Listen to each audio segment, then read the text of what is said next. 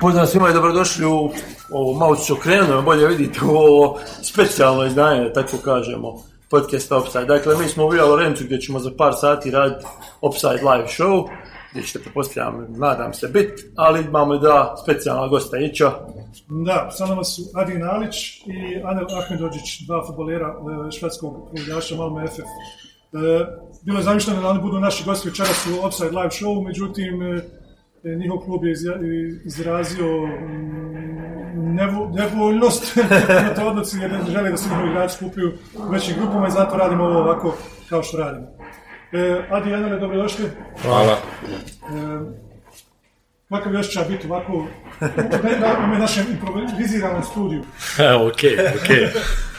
Recite mi, prije svega, prije što krenemo, vi ste mlađi igrači Malmöa, ali Malmö je jedan od najvećih klubova u Švedskoj. Kakav odnos sa medijima imate kao mlađi igrači, ili vas treniraju na nešto, jeste li spremni na velike intervjue, ili kakva je situacija u Švedskoj, obzirom da u BiH od toga ništa nema? Pa vidi, treniraju nas od kako smo bili mi, kako bih rekao, mali na to sve, da ide tim prije svega i tako to. Da. A da li imate neku posebnu taktiku kada traže vas da razgovarate s medijima? Da li vam... Nema ništa. Ne, to se mora naučiti sam. Sam se učiš. Dakle, isto oko BiH. Prilike. Dobro, sezona u Švedskoj je počela, s tobom ćemo krenuti. Kako se čini Malmö startu onako nekako? Ne savršeno, ali... Igramo dobro, ali, znaš, u sred, kako zove, u jedan proces smo sad, novi trener, igramo drugačije i to. Počeli smo, nismo izgubili, pobjedili smo 2-3 nerešeno i, kako se zove, protiv Varvari trebali smo pobijediti, crven karton i to, nismo imali sreću. Ali, mislim, je do sad, 9 poena od 15, ali samo igramo još, samo ide bolje i bolje. Anele, ti si se vratio iz Nottingham Foresta prije početka prošle sezone i prošle sezone si imao trenera Uwe Rosslera koji, odnosno bojica ste bili na poslu, ti si bio u Danskoj prvoj ligi i sad je došao Jon Dahl Tomasen, nekadašnji poznati napadač Feyenoorda i Milana između ostalog. Da li možeš usporediti ni dvojicu ta dva leadershipa? Rossler igra malo stariji igrači, to je njegov... To je takav je on, znaš, malo je on stariji, malo igra old school, znaš, i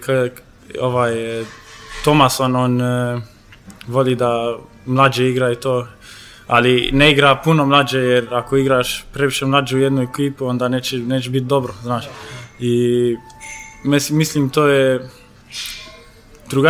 tu su, oni su drugačiji, znaš, i meni se sviđa bolje Tomaso jer daje meni da igra i naravno da će... Tomaso standardno igrao sve 1 minutu ove godine. Adi, kao napadač, ti si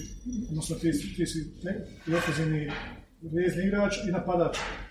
Prošle sezone si bio prva violina Eskilstune, švedskog ligaša koji je nažalost ispali iz lige, imao si 6-7 pogodaka, isto toliko asistencija.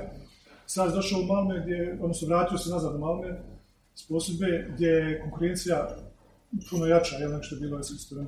Možeš nam malo objasniti situaciju koju se sad i trenutno nalaziš tu? Pa vidi, ima 6 igrača, mislim što može da igra tu gdje ja igram sada. Oni su mnogo stariji od mene, 30, 32, 33, tako nešto. I konkurencija je veoma jaka u ovom trenutku. Reci mi generalno kako ti se osjećao sad prijelaz iz ekipe gdje si bio prvi igrač, maltene, u ekipu gdje je puno više zvijezda i gdje je puno više igrača koji se smatraju za lidere. Kakav je ten prijelaz iz jedne takve ekipe gdje je sve na tebi na negdje gdje se moraš uklopiti u sistem? Meni je uglavnom sve isto. Da. To je to otprilike. Da. Recimo šta ti više odgovara, igra Eskilstune gdje su oni na tebe bazirali ili ovako kad moraš čekati svoju šansu, koliko ti je teže se pripremati, raditi? Malo mi je bilo bolje u AFC, u Eskilstonu, to jest. Da. Dobro, da se malo okrenemo. Izvini, prije što sakrenemo, znam što ja ću pričamo, ja volim sam da pitam ovo, jer imamo dosta slušalca i gledalaca koji nam kažu, že imate tako dosta dobrih fudbalera i bivših i sadašnjih vašim podcasta, vrlo rijetko pričamo kako izgleda jedna svakodnevnica profesionalnog fudbalera. Kako izgleda vaš dan? Izgleda neka prosječna sedmica. Aj, ti poći. Pa, isto nam ja mislim. Ja vjerujem jeste, ali mislim da po broju treninga, koliko često trenirate? Treniramo manje, više, svaki dan. Jednom u sedmici nam daju slobodno. Utakmice su sada svaki treći dan. Da, sad imamo malo stacija, puno utakmice. Nije isto kao što je bilo pre. I zato da treninzi se prilagode koliko si igrao i tako to. Ako gledamo jedan normalni dan, a kad nemamo 3 utakmice sedmično, onda počinjemo u 9:30, imamo doručak, dođemo tamo, jedemo, onda poslije malo odmaramo da se hrana, onda imamo malo stretching, malo to i to, onda treniramo od 11 do pola 1. Imamo poslije hranu, onda gotovi smo onda. Poslije ručka smo slobodni. Poslije ručka smo slobodni. Koliko je to različito od Nottinghama gdje si bio? Jer Nottingham je vrhunski klub u odnosu na švedske klubove, na bosanske klubove. Puna je razlika, ali mislim razlika je isto bila zbog što sam bio mlađi. Morali smo trenirati više i ja sam imao sam 74 kila i bio sam 190. Nije bilo meni dovoljno 74 kila, pa sam morao, bogam, kad sam bio 16, kad sam otišao, morao sam trenirati svaki dan ekstra. U teretan tjerali su me da radim više i više, onda meni je moglo izgledat od pola 9 ujutru do 5-6 navečer i tako ti u Engleskoj i vetere first song. Prije početka sezone, onda može do 5-6 biti tamo, čitav dan. Onda kad dođeš kući nemaš energije ništa da radiš, samo da jedeš i spavaš. I odmaraš. Kako uopšte gledaš na to iskustvo Nottingham, obzirom da si otišao jako mlad, dosta švedskih igrača odlazi, odnosno mladića odlazi jako rano u Englesku i dosta i se vraća u Švedsku. Kako ti gledaš na to iskustvo, je li bilo, šta ti je donijelo? Meni je puno donijelo, naučio sam se živjeti sam, praviti hranu, čistiti, sve to. Sazrio si. I ako se gleda fudbalski, onda fizički sam se puno razvio i 12 kila u 2 godine sam dobio i to je to fizički dijelo od moj fudbal. Trebao sam, još bolje napraviti. Pa Engleska je bila najbolja odluka meni. Ti si zadovoljan s tom odlukom, ja smatraš jednom najbolju odluka u svom životu. Okrećemo se na ono. Što najviše ljudi zanima. Evo, dosta se priča o reprezentaciji Bosne i Hercegovine i o vašem eventualnom nastupu. Ali ajmo krenuti redom. Obzirom da ste vas dvojica odrasli, obojica ovdje, koliko ste uopšte pratili BiH reprezentaciju i generalno BiH futbal, možemo dalje krenuti, pretpostavljam da ste imali više obzirom na... Pa gledao sam na BiH futbal i reprezentaciju naravno zbog oca. Znam i upućen sam, sve igrače nemam u glavi, ali ok je bilo. Nažalost nisu očili na evropsko, da. Mislim da je budućnost ok. Ale, koliko si ti pratio? Pratio sam uvijek kad smo igrali ove te kvalifikacije i sve te utakmice i uvijek smo gledali sa familijom i drugovima i to. Svi su pili, ja nisam pio, bio sam mlad. Zato si uspio. Znači, nemojte piti, da što uspio. A recite mi kakva je situacija sad s reprezentacijom? Obojice ste bili u mlađim selekcijama Švedske, ako se nadam. Kakva je sad situacija? Jel imate neke pozive, jel igrate, jel čisto da objasnimo ljudima koji ne prate? Jel? Ja još uvijek nisam imao direktan kontakt sa reprezentacijom. Ali naravno svejedan fudbaler ima želju da igra za reprezentaciju. Ja sam igrao 49, mislim, utakmica za Švedsku od U15 do U21. Imaš čak jedan nastup ili dva za... Jedan nastup za prvi, ali prijateljska je bila, zato nisam u Švedskoj.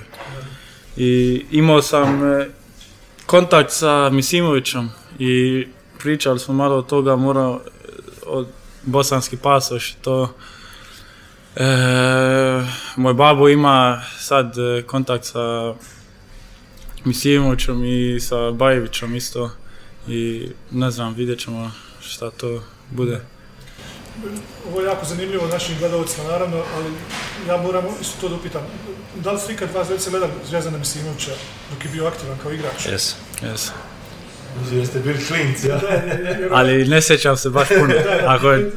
Zašto pitam? Zato što Zvezdan Misimović kao igrač, kao pojava, bio je igrač poena, znači puno asistencija, puno golova, onda ga je lako zapasti kao mali dječak, kao što ste vi bili dok je on igrao, lako da postane idol. Ali isto jedna važna stvar da je Zvezdan Misimović bio maltene u istoj situaciji kao što ste vi. Zvezdan Misimović se rodio u Njemačkoj, onda je igrao za Jugoslaviju, pa onda tek otišao da igra za Bosnu i Hercegovinu. Dakle, ako vam neko može dati savjet kad je reprezentacija u pitanju, izbor reprezentacije, onda je to definitivno Zvezdan Misimović. Da nekako probamo zaključiti ovo. Očito je da ste obojica pratite reprezentaciju BiH i da ste zainteresovani, međutim, ajde da probamo zaključiti sa vašim karijerama, trenutnom stanju i kako su ambicije, ajde i kakve su ambicije sada, ti se vratio u Malme, pokušavaš izboriti za mjesto, dosta se priča, spominju se klubovi u Francuskoj, Španiji, Italiji. Kakva je sad tvoja situacija i šta je sljedeći korak? Moj fokus je naravno upućen prema Malmu. Ovdje hoću da develop, kako se to kaže, da se razvijem ovdje i da igram. Kad imaš ugovor, izvini se? 2022. Kakve su svoje ambicije? Ti si se izborio za prvi tim, igrao si Europa ligu, igrao City Europa ligu protiv Wolfsburga. Ambicija ova sezona meni igrat što više, ja. Do sad sam igrao sve utakmice 90 minuta. Ako ne brojiš prvu utakmicu kad sam dobio povred. Moja ambicija je da pobjedimo ligu i kup, onda da idem u Europu opet, da me prodaju za puno. Dok je tvoj ugovor? Do kraja 2023. 23. Sam ovim našim gledalcima koji nas prati iz ostatka Evrope da objasnimo malo sliku što se tiče Malmea kao ekipe. Malme je jedna dosta stara ekipa, ima jako puno igrača koji su blizu 30 i preko 30 godina. I doveli su i još. Dobili su Vracu Ulu Togone višeg Stativica koji ima 34 godine koji igra na sličnoj poziciji kao ti, ali... Tako je. I sigurno, odnosno, zdrav razum ne tjera na razmišljanje da u stvari ima cilj da igrač poput Adje Janova igraju što više kako bi mogli na kraju nešto da zarade.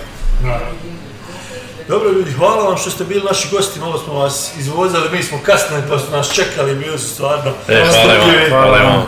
Želimo vam puno sreće. Ne znam koliko vam on želi da osvojite Allsvenskan, ne znam kako su odnosi. Ja vam iskreno želim da osvojite i prvu ligu, odnosno Allsvenskan i isto tako želim i nadam se, vjerujem da se vidimo negdje u septembru mjesecu. Da, sad selektorom Bajevićem. Protiv Italije. Hvala vam još jednom i puno sreće. Hvala.